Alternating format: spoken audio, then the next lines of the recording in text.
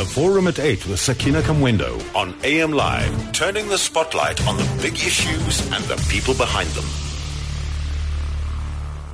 It's 8 minutes after 8. Thanks so much for tuning into the show this morning. Time now for the Forum at 8. And the country has been talking and continues to talk about SASSA. Now, South Africans have welcomed the Constitutional Court ruling on Friday to extend the contract of Cash Paymaster services for another 12 months. And this will ensure that beneficiaries will receive their grants on the 1st of April. The ConCourt ruled that the contract be extended under the same terms and conditions and with strict supervision.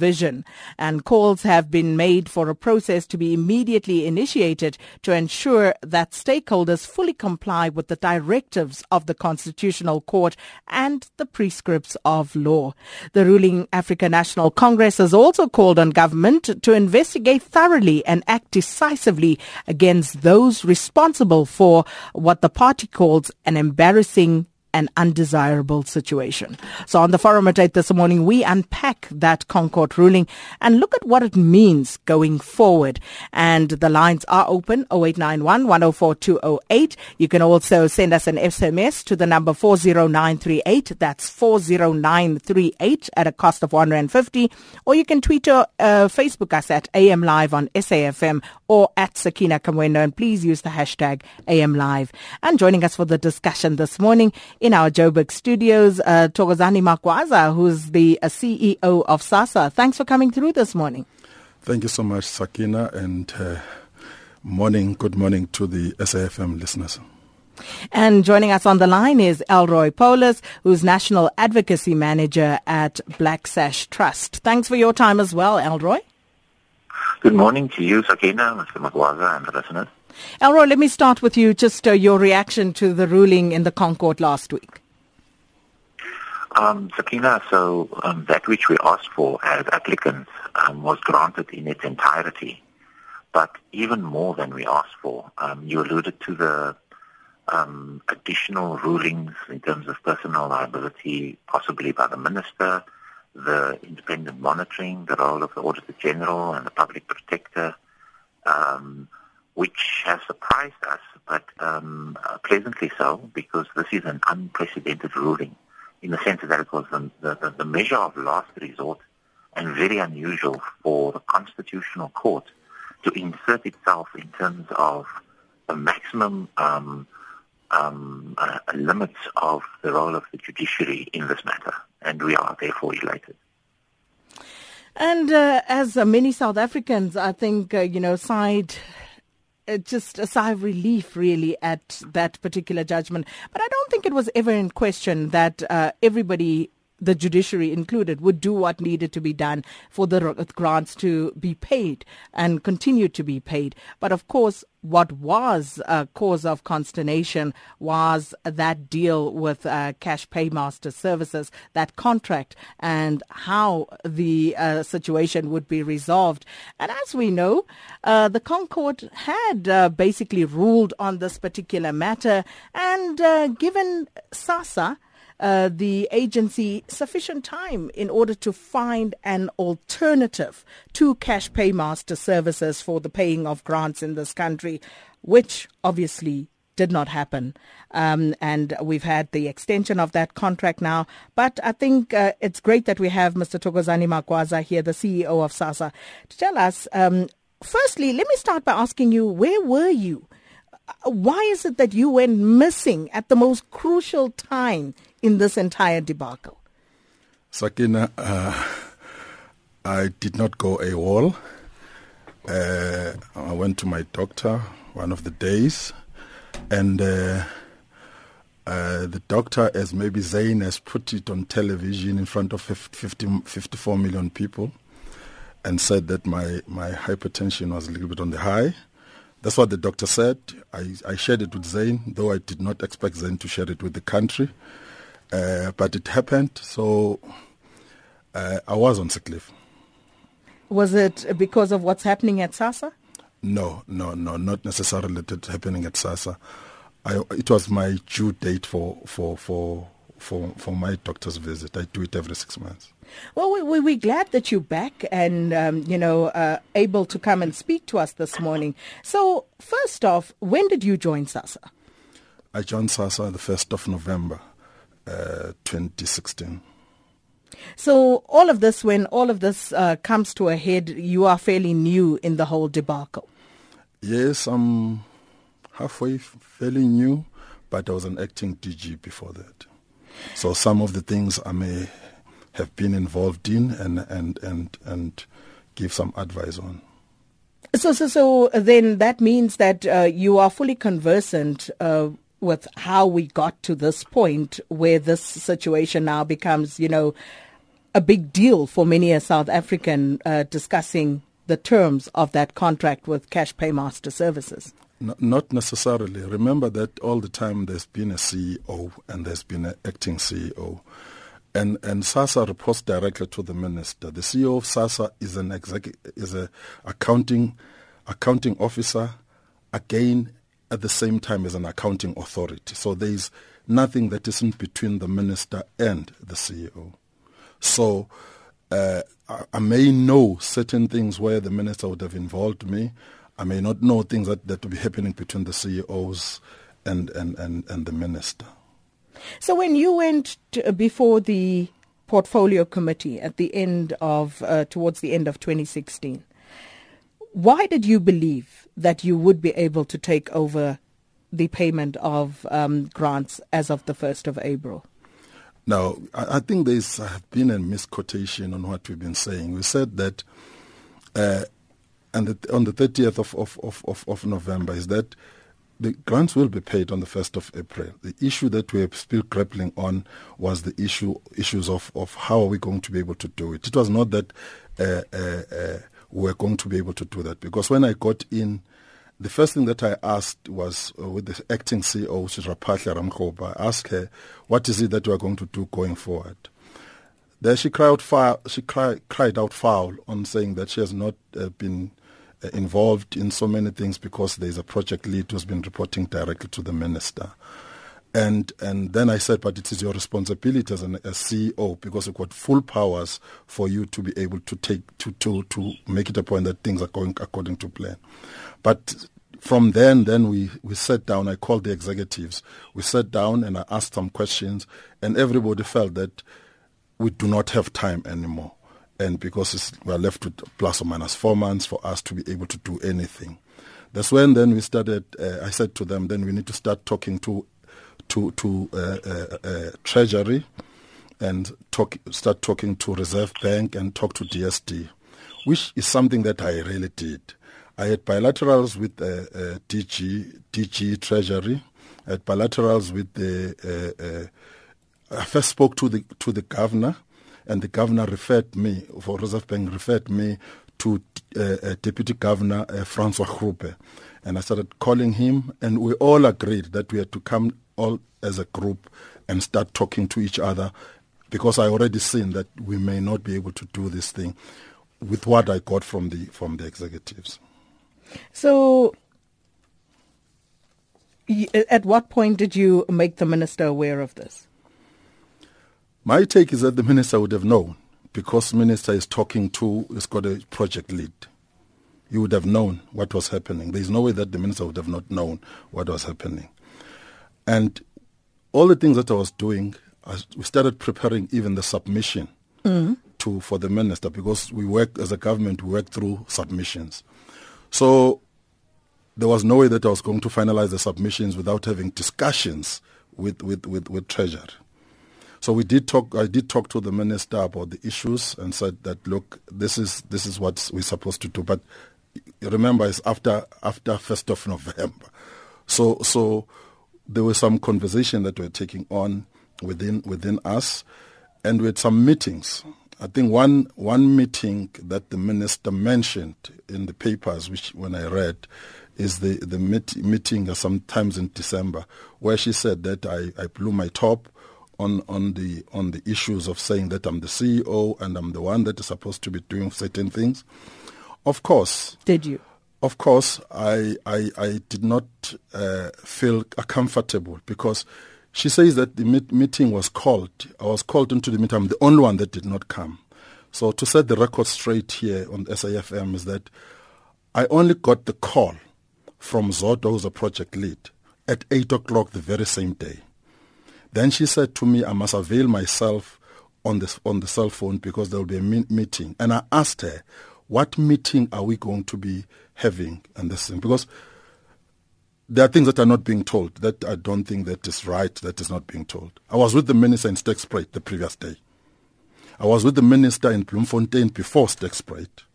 We were going to Kimberley with the minister the following day because there was a youth camp. So I did not know that the minister was going back to Johannesburg, and there was this meeting. Only when Zoto Mvulane called me, that's when I got to know that there is that meeting. Now I asked, what is the meeting all about? She said, no, it's a meeting that the minister has called. Okay, said, if my boss says that there's a meeting, there's no way that I cannot hit the call. And I can tell you right now that we started driving to Kimberley. And I can say straight here that I was traveling, following each other, myself and the ministry staff, the private secretary of the minister, the chief of staff, and some other staff members. I even asked, because I was driving alone in the car, I asked the chief of staff to come and sit with me in the car. So we drove the 160 kilometers to Kimberley. And when that happened, the call did not come at that time until we reached the camp in Kimberley. Then the call came. She said I was going to be called at 12. I was only called at 20 to 1 at that time. So, of course, they got through me, and we started talking, right? And the minister said that, Mr. Mukwaza, are you there? And I said, yes, I'm here, ma'am. And then we carried on with the conversation. And then she said to me, is there anything that you would like to say? Then I said, look, excuse me, I'm not too sure, because it seems as if in this meeting has been preceded by other discussions which I've not been privy to. Can I do the catch-up? Then when the time is right, I am going to be able to add or share my view. Then the meeting carried on. At the time that I got in onto the call, it showed that the meeting had started a little bit earlier on. And the person that was talking was a lady whom I think was a lawyer. Then they were talking about the issues of us filing the papers. Now, in the car going that side, the chief of staff asked me, have you received the letter from the service provider? I said, which letter? He said, there is a letter that has been written to the minister from the service provider. I said, I have not. Then he said he's going to organize the office to send me the letter. And he did organize. I sent the letter to my private email, and I got it and I read it. On that letter, we're being given ultimatum by the service provider, which I think gave birth to the meeting, because the meeting was called by the minister because the letter had gone to the minister. So on that particular time, what I said, look, I don't think that this meeting is supposed to carry on, because this issue of Serge Belaman saying to us that we've got only until the 19th of December to sign the contract, or else they start winding down as an organization. I said in that meeting, I cannot take instructions from the service provider who's obliged to be with me until the 31st of March. So 31st of March is still far away as far as I'm concerned for him to say that he can close shop. Mind you, the processes on every month, they start on the 20th of the month for us to pay on the 1st of the month.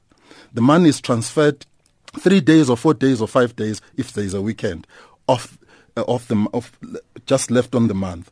So why would then a service provider who's being paid to do what he's supposed to do and say that he's going to be closing down onto this thing? And I said, this meeting was not supposed to have happened. So and I want to take this opportunity and, to give you an opportunity to give us your side of the story, because it has been missing. And yet you are an integral part of what needs to happen going forward as the CEO of SASSA. So do feel free to fill in the blanks wherever necessary. But of course, bringing us to where we are at right now with the court, the highest court in the land having pronounced on this particular matter. It's going to be up to you and others to make sure that you do still find that solution after these 12 months lapse. So do you have any idea as to where you would be going with regard to finding a solution here? Yes, we do have an idea with my executives of where we want to go. Where do you want to go? Insourcing route, right? But the insourcing route is not going to happen within this year, in this 12 months. 12 months is too short for us to be able to build up all the capacity that is needed for us to be doing that. But in the meantime, I think there's an issue of the post office. I think we can talk about. The post office has been going live every day, saying that they are ready to pay the grants. On the things that I was doing as a CEO, I started talking to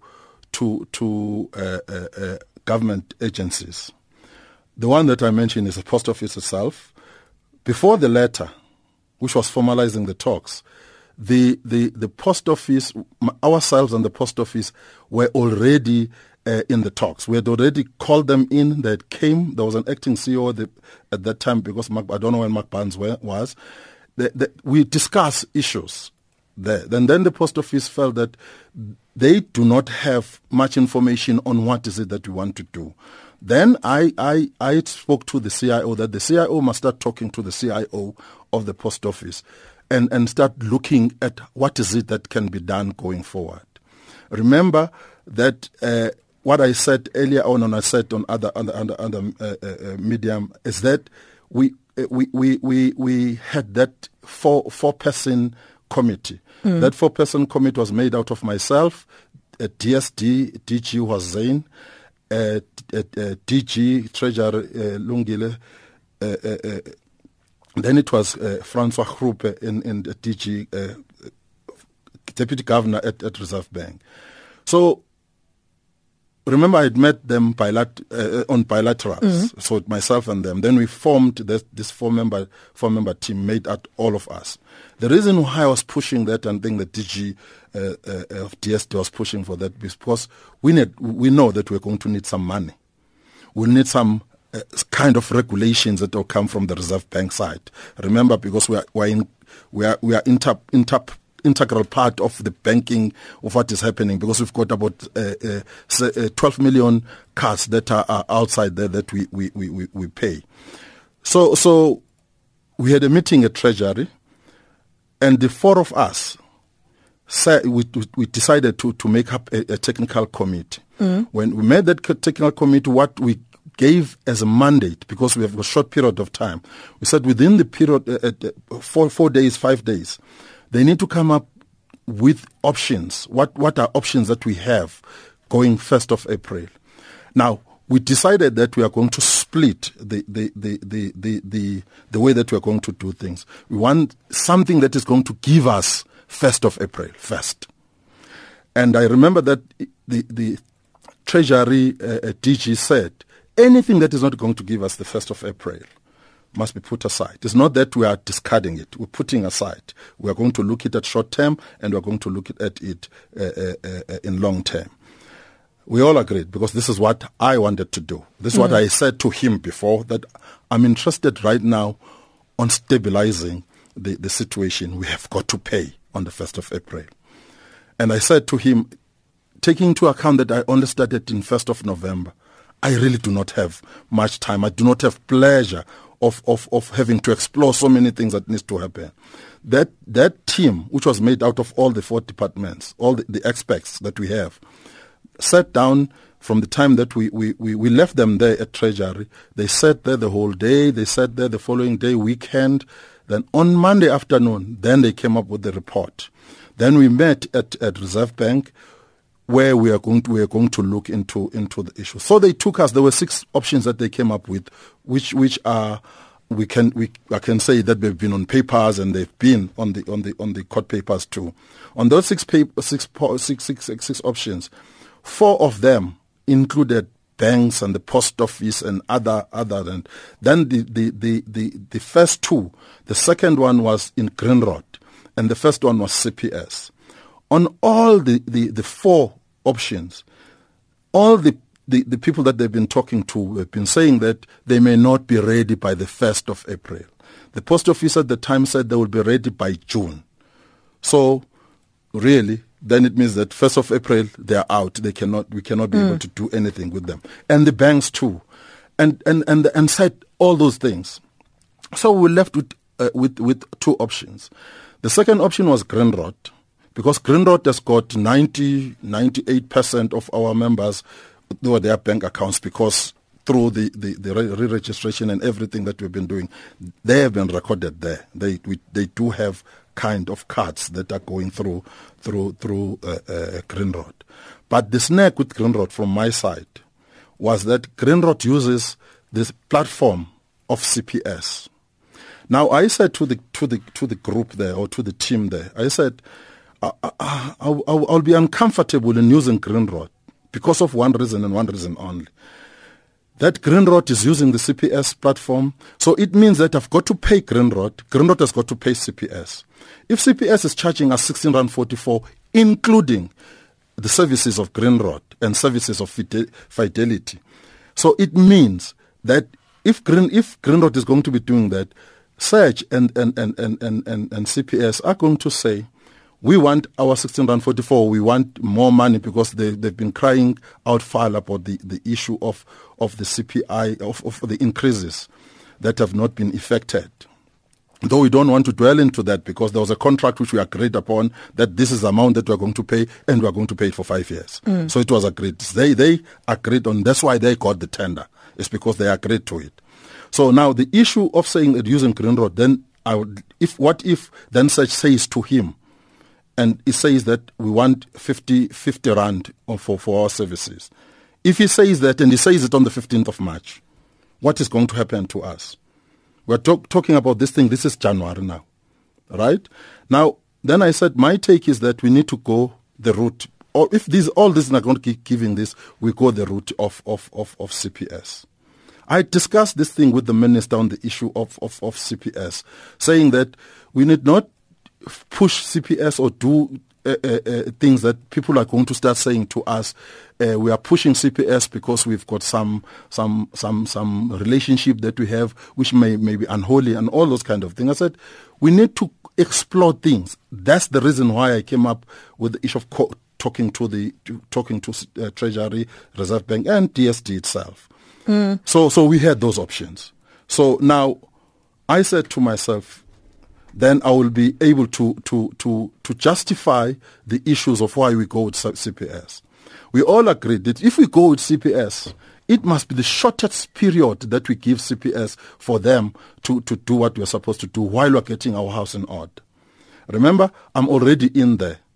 So because I'm there, I know what is it that we want to do, because I've already spoken to my executives about it. So what happened then is that we agreed on CPS. Hence, I wrote the submission to the ministers saying those things. All right. Yeah. Tell you what, we're going to go to a news break. When we come back, we're going to explore what's going to happen going forward, because it's not a long time. It's 12 months in which to find that alternative.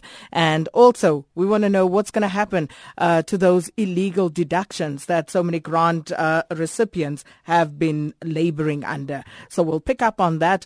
Our conversation with SASSA CEO Thokozani Magwaza, as well as Elroy Paulus of Black Sash Trust, after this news break with Nomsa Mdluli.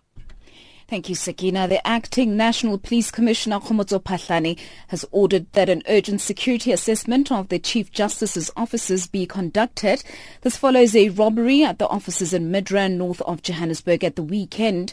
15 computers containing important information on the country's justices were stolen from the premises. Johannesburg traffic authorities have advised motorists to avoid the Soweto Highway at the Mzimhlophe railway station due to burning tyres on the road. Community members are reported to have embarked on protest action over service delivery issues. And veteran actress Lillian Dube has described actor Joe Mafela as a happy and free-spirited person. Mafela, who is affectionately known as Dumo, died in a crash on the M1 in Johannesburg on Saturday evening at the age of 75. More details at 9. Traffic on SAFM, your trusted guide to the road ahead.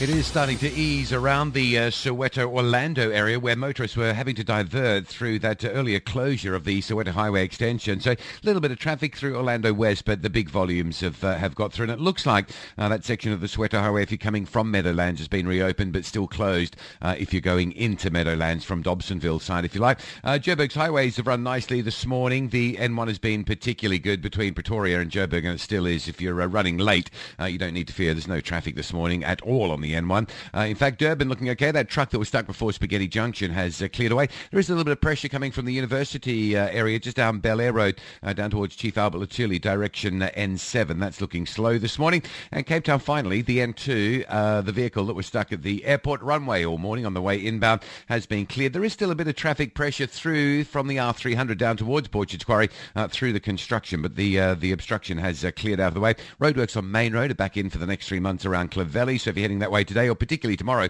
with the holiday, just keep that in mind. It can be pretty slow at times, both directions. Rob Byrne, AM Live, Traffic Watch. A notice to all employers registered with a compensation fund. The 2016 Return of Earnings submission deadline has been extended. Submissions will now be open from 1 April 2017 until 31 May 2017. For more information, please go to your nearest Labour Centre, Provincial Office, or email cfcallcentre@labour.gov.za. The Compensation Fund, working for you. Sakina Kamwendo on SAFM. Thanks so much for tuning into the Forum at 8. We are unpacking the Concord ruling, and also for the first time, since all of this has been happening, we do have the SASSA CEO, Mr. Thokozani Magwaza, and, in places taking us back, giving us his account of exactly what happened. Because remember, there is still that little matter of the minister having to give reasons as to why she should not be held personally liable for some of the costs to the court. So all of these things are still not, finalized, and there's still quite a bit to be discussed, like what is going to happen.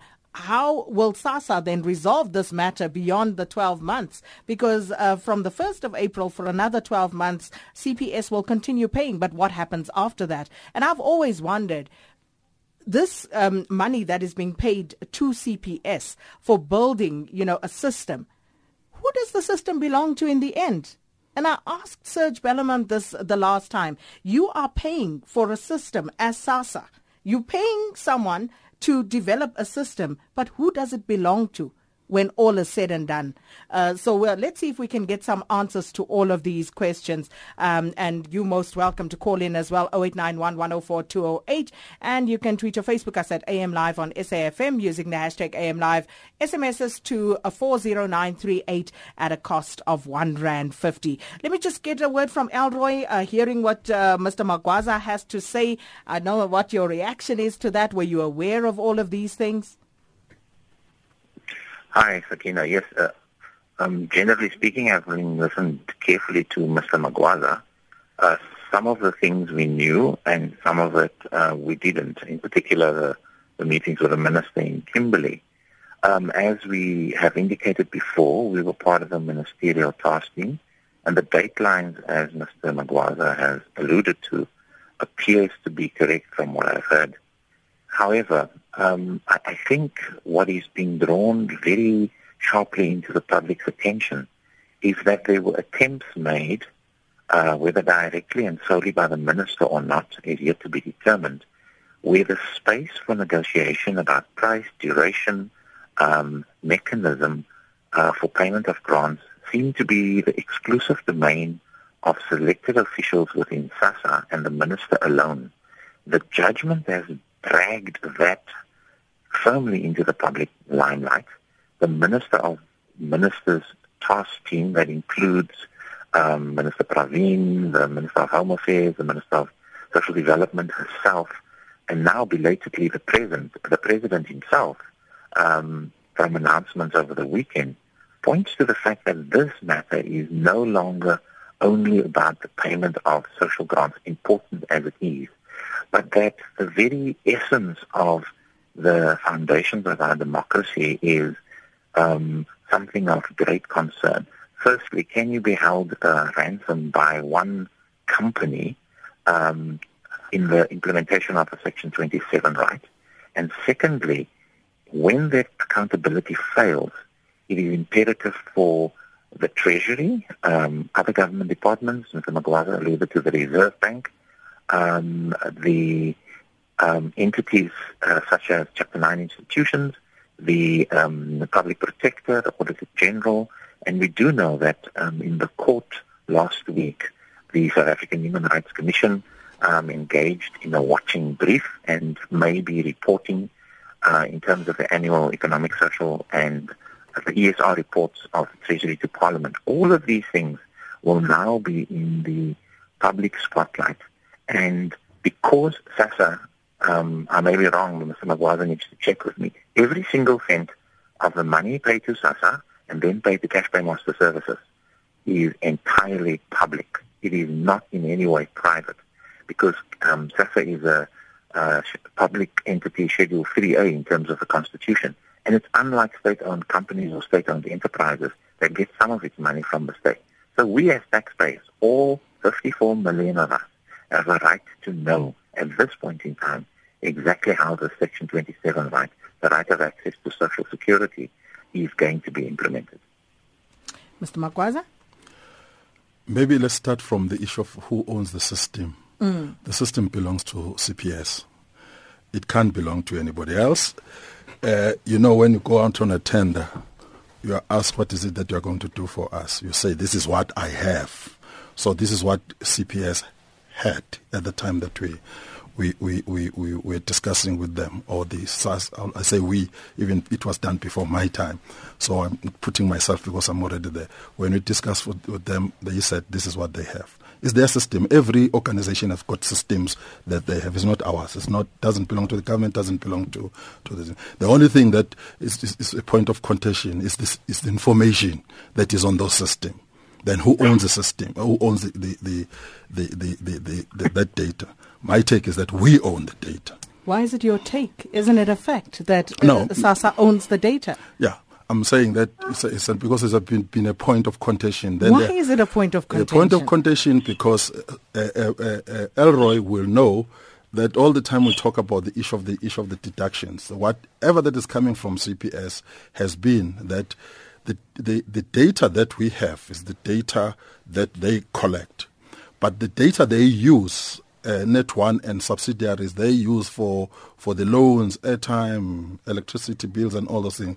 It's not that data that comes from on our side. It's the data that they collect through FICA collection through Greenrod. So that information is Greenrod and FICA.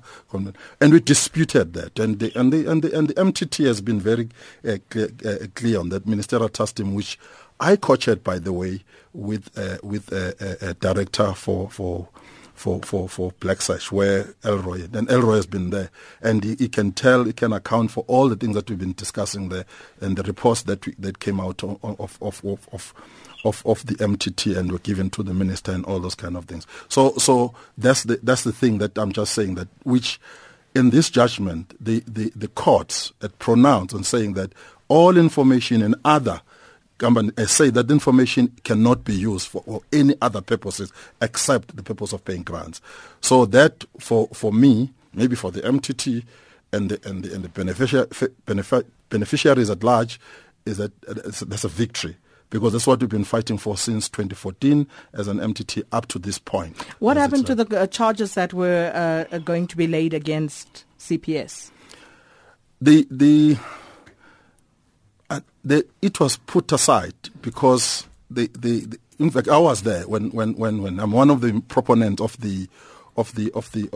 us laying charges not to CPS per se, on Net1 and its subsidiaries and other organizations or companies that are there, which are Net1 related companies. Not only Net1 companies that are doing that, but the crux is that we say those companies wouldn't have that information if there was no SASSA, there was no grant payment through CPS who's affiliated to Net1. Then Net1 has got those other companies that we think they are sharing information with. So that's the crux of that on that case. So case was put aside because there were other issues. They took us to court too, and because that is still sub judice, that we could not carry on with that case until that judgment comes out on the issue of the case that CPS has. So the deductions are still taking place? Deductions are still taking place. We are waiting to see what is going to happen after the court judgment, because the judgment is not coming to us only. That judgment is for the whole country. It's for everybody that partakes in this space. So if anybody goes against that, then we're waiting to see what is going to happen to them. We are going to start reviving the talks with NCR and DTI about the issues of the deduction, because we had talks before. We tried to take some of these organizations through NCR. We're ruled out onto it, so we're beaten on that. Hence, we decided to go on the other route after the regulations were passed by the minister. Well, our listeners want to weigh in as well, but before I go to them, just a quick one from you, Elroy. Yes, thank you, Sakina. Ownership of data, that's an interesting one. I think it's important for the listeners to know that what Mr. Magwaza is referring to in terms of the system and in terms of the data is that there's an interrelationship between the SOCPEN data, SOCPEN, which is the data that is monthly given to Cash Paymaster Services to load payments for grant beneficiaries. And how it differs from month to month is that some people no longer qualify for the child support grant because they turned 18. Some of the state old age pensioners became late. There's a general growth in the population as to new applicants who qualify and so on. Now, when that information is loaded onto, my understanding thus far, on the Cash Paymaster Services infrastructure, that infrastructure, according to evidence that we have, has been loaded by Net1, which owns CPS, on the Grindrod Bank system. So the hardware and software that was invented by Net1 to pay the CPS grants is on the Grindrod Bank system that nobody else has access to. Now that is the use of technology in our minds of exclusive ability to pay a Section 27 right and keeping out other competitors. And that may have been what prompted the South African Reserve Bank last year to say that Net1 may have a conflict of interest. In other words, they pay the grant, they render a contracted service through CPS, but the holding company is leveraging deductions and additional money and profit, as stated in Net1's business plan, from these very beneficiaries. And it is clear that other service providers, in particular banks, are kept out from being able to provide the same services. And so that's a thorny issue. But what the Constitutional Court has done, over and above apply the very letter of the law, is that through this judgment enabled people to understand the spirit of the law. And it will be really interesting to see whether CPS, Net1, and government itself will be disregarding the impact of and the actual judgment, because all of South Africa is watching this very, very carefully. Indeed we are, and just questioning this whole notion of who owns the system, who owns the information, because it must be, at least with the benefit of hindsight, you must be able to see how short-sighted it is for you not to own the system. But of course, hindsight is always 20/20, as they say. Let's take some calls. 0891 104 208. Isaac in Nelspruit, good morning. Yes, ma'am, how are you? Well, and you? And the listeners too. Welcome. Please, ma'am, I hope you won't mind about my English, but I will try and get my point. Go for it, Isaac. Actually, ma'am, what I want to say, ma'am, I want to touch on two issues. These two issues, one is the minister, the so-called minister of the ruling party, by not following the court order. And then two, I just want to touch on the theft, on the burglary in the Chief Justice office. But the first point that I want to make by the so-called minister of the ruling party by not following the court order, they did this deliberately so. The reason why, because they knew that if they follow this court order early, that CPS contract was going to come to an end, because they were supposed to come publicly and do the procurement, and other company or whatever, they will take the bill of paying a grant to the citizen. That is why they didn't follow the court order. They knew that this crisis is going to come, it's going to rise, and the court will do nothing, because this will be a matter. It will be a national issue, because the only people who are capable now of giving grant to the citizens of South Africa who's got information is only this so-called CPS. Okay. Isaac, we got you there. Thank you so much for the call.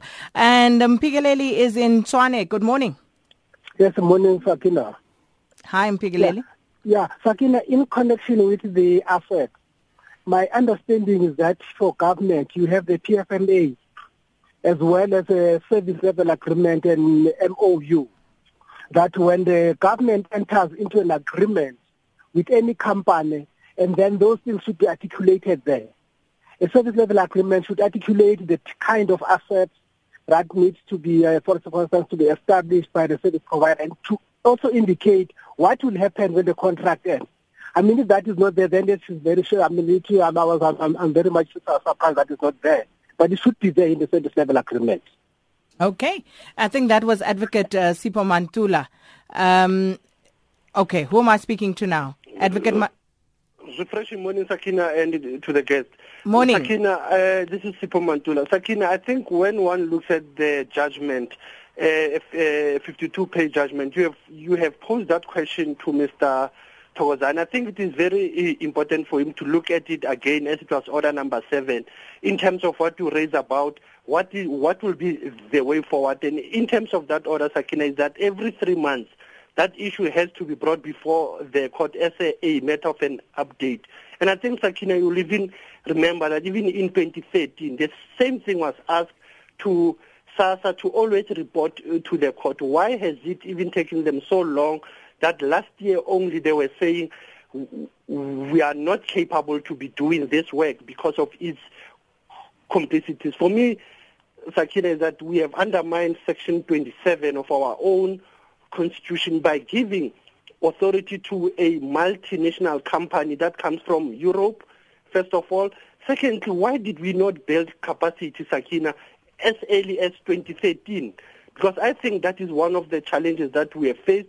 And finally, Sakina, I think the main issue here is to understand the right of welfare. It is not a token, but it is one of the issues of alleviating poverty in this country. Thank you so much, Advocate Sipho Mantula in Tshwane. Mike is calling us from Durban. Hi, Mike. Morning to you, Sakina, and the listeners. I investigate fraud and corruption. Everyone must believe every word Mr. Magaza has told us this morning. I believe it.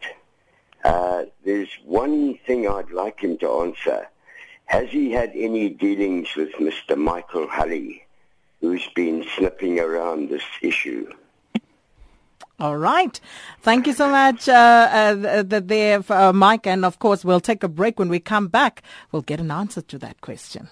The MEC for Local Government and Human Settlements, Kgalalitsanqa or Lalwe, is expected to lead the 2-day Human Settlements in Indaba. It will be co-hosted by the National Department of Human Settlements. The Indaba will be attended by Premier Supra Mahumapelo, Ministry of Human Settlements, Dikosi, mayors and councillors. It will be hosted under the theme Effective Planning to Turn Bokoni Bopirama into a construction site through the implementation of village, townships and small dorpies. It will be held in Rustenburg Civic Centre from the 22nd till the 24th of March 2017 from 8 o'clock. Together moving Bokoni Bopirama towards achieving integrated and sustainable human settlements in safe and dignified communities. Sakina Kamwendo on SAFM. Woo, temperature rising in here on the Forum at 8 this morning. We're talking about the Concord ruling as it pertains to SASSA, and we'll look at what it means going forward? Because CPS will continue paying out the grants for 12 months beyond the 1st of April. But what is going to happen beyond that? And as we heard already, CPS owns the system, which means there's a new system that needs to come into play now because they will take that with them. But is 12 months enough to capacitate a new entity to take over these services as well? So our guest this morning, the CEO of SASSA, Thokozani Magwaza, and Elroy Paulus, who is National Advocacy Manager at Black Sash Trust. Mr. Magwaza, Michael Hulley and a few people on Twitter have asked that question as well. What have your interactions been in this regard during these negotiations with Michael Hulley? I really do not know how to answer that one. Maybe that question must be posed to the ministry and posed to the minister herself, and because she's been talking about it, and I'm not comfortable in answering that over the radio. Are you comfortable, perhaps just telling us what his involvement was with regard to these negotiations, at what level he came in? On which side he came in? I was on sick leave when the negotiations were happening, so I'm not too sure whether Mike Hulley was involved there or not. So I wouldn't be able to answer that. Only people that can answer that is the people that were involved in the negotiations, because the negotiations did take place. So 12 months, is it sufficient to capacitate another entity to take over this function? As I've been saying before, I've been disputing the fact that Serge has been saying he's the only one that can be able to do the job. Maybe the country needs to remember that before SASSA, the payments were done through the provincial departments, and involved there was Allpay, Empilweni, and other groups, including the post office. They were paying grants. So it wouldn't be right for Mr. Peleman to say that he's the only one in the world, because I was watching it on television when he said we are the only one in the world that can do what is being done right now. Maybe at the time when he was saying that, I thought he would have said that, taking into account the period that we have left, the time that we have left, which I would agree with him if he says that come 1st of April, there is nobody else who can walk in these 2 weeks and do what we do. Okay. That I would have said. But my question to you is, beyond the 1st of April, is 12 months sufficient to capacitate a new entity? 12 months may not be sufficient, but we will do what the court has asked us to do, because putting our minds into it, starting from the 1st of April, looking at what is supposed to happen. And I think Advocate Mantul had mentioned on this Order 7 and saying that we need to report to court every 3 months, starting from the day that the court order, the court ruling was given to us. That is what is going to happen. And again, we need to go back and say, because people are saying that Minister and SASSA were not reporting to the Concord on the previous judgment. Every time, without fail, SASSA and the minister have been reporting to the Concord until the Concord relinquished the powers that be. So what happened after that? That's the problem, or that's what that we need to be talking about. Why, when we discovered that we cannot be able to do what we have promised to do and did not go back to the court. But having to ask the executives, it was said that there were things that they were trying to do before they go back to court and report on what is it that they are able to do going forward. They were afraid to go to court and without having done anything, or being seen not to have done anything, because they have been doing things, but things did not go according to plan. And what I started hearing, or what I heard, was the issue of over-ambitiousness, that people felt that they were over-ambitious. And I heard Komoto yesterday on Interface saying that there was that issue of being over-ambitious. The only question that you need to ask is the why then, when you knew that we were over-ambitious, you did not go to court quickly, as soon as possible. And the judges were hitting us on that, and I'll leave it at that. And now they're going to babysit you. You're going to report to them every 3 months on the way forward. How do you feel about that? It's not a nice thing to happen when you're being babysitted, but it won't be the first time. Remember, they were babysitting us before, and they relinquish their control. In this case, I don't think they will ever relinquish their control, because even Black Sash they gave you a curfew and you couldn't comply, so now they're babysitting you. I know we take that when we understand that, and I know the minister understands it too, that all of us have got to put our efforts and make it a point that we do what we're supposed to do going forward. As I'm saying, come 1st of April, because right now what we have decided to do at my executive is to concentrate on the 2 weeks for the 1st of April. Anything else will start on the 1st of April going forward on the issue of the future. Right now, as I'm talking to you, we have pulled the trigger, and people are going to be paid on the 1st of April, because the court judgment, what I prayed for, is what I got, and what we got with my executives on having to say that they need to extend for us, and the contract needs to remain the same, and we asked for the 12 months. It's not that the court just throw the 12 months. We had asked, on my affidavit, we had asked for the 12 months. Of course, they've been... On your affidavit, speaking of which, what's your relationship with the minister like? Because by all indications from the things that happened leading up to the court situation, it would seem as though you are at loggerheads. I wouldn't say that you're at loggerheads. The minister is my boss, right? I am an employee of SASSA. I'm an accounting officer, accounting authority, reporting directly to the minister. In any situation, I'm the CEO. I've got executives. They may have different ideas or different thinking on what I think as a person, and they do have the right to debate things with me. Sometimes I give in. Sometimes as an accounting person, I will say this is how I want it to be done, and sometimes then they will say that, look, this is going to put us into this trouble, and it's going to put us into this. So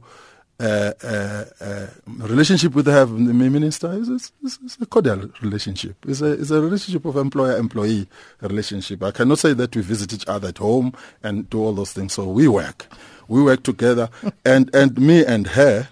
And those people that are around us, they know that we do argue sometimes, but we do agree. I can even put a humor onto it. I know that when I'm in trouble with the minister, she calls me Mr. Magwaza. I know that when the minister is in good terms with me and we agree on certain things, he calls me Kwazi.